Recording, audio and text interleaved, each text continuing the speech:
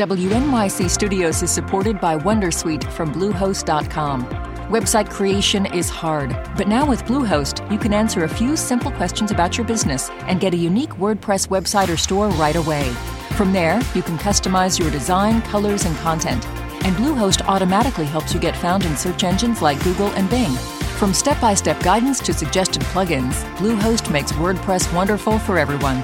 Go to bluehost.com/wondersuite. Hey, Lulu here. Whether we are romping through science, music, politics, technology, or feelings, we seek to leave you seeing the world anew. Radiolab adventures right on the edge of what we think we know. Wherever you get podcasts. Welcome to NYC Now, your source for local news in and around New York City from WNYC. It's Tuesday, February 20th. Here's the morning headlines from Michael Hill. The latest New York City housing survey shows peeling paint, mold, and rodent infestations are on the rise across city apartment buildings. WNYC's David Brand reports some NYU researchers say sick tenants could help identify hazardous living conditions before anyone ever files a complaint. The researchers looked at health insurance claims from tenants living in buildings on the Public Advocate's landlord watch list to see how poor housing conditions worsen breathing problems, heart conditions, and even mental illness. They published their study in the journal Health Affairs this month. Their Housing Health Index uses Medicaid data from tenants at over 22,000 buildings to predict where living conditions were most hazardous.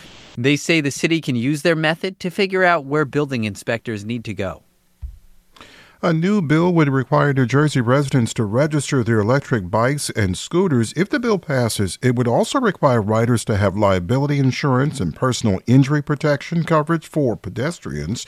During the committee hearing, a City Bike spokesperson said this bill would triple insurance expenses associated with each e-bike ride, which would mean New Jersey riders would pay fares way higher than New York City riders. City Bike operates in New York City, Hoboken, and Jersey City.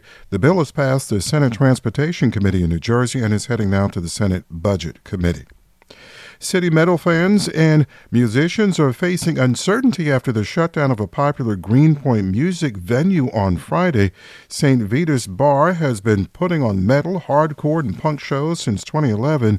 Mick Grenzy is the vocalist for the band Death Island. He said the band was postponing a show originally scheduled for tomorrow.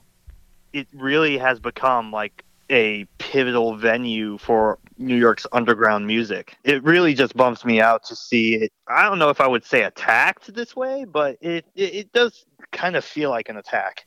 Staff closed the venue after months of complaints to the City Department of Buildings, claiming the venue did not have permits to host large concerts. It's not yet clear when the bar would reopen. The bar did not return WNYC's request for comment. 28 and clear, sunny and cold today, a high of 37. The real feel in the 20s tomorrow. Slightly warmer, mostly sunny and up to the low 40s Thursday, the mid 40s under sunshine. Thanks for listening. This is NYC Now from WNYC. Be sure to catch us every weekday, 3 times a day for your top news headlines and occasional deep dives. And subscribe wherever you get your podcasts. See you this afternoon.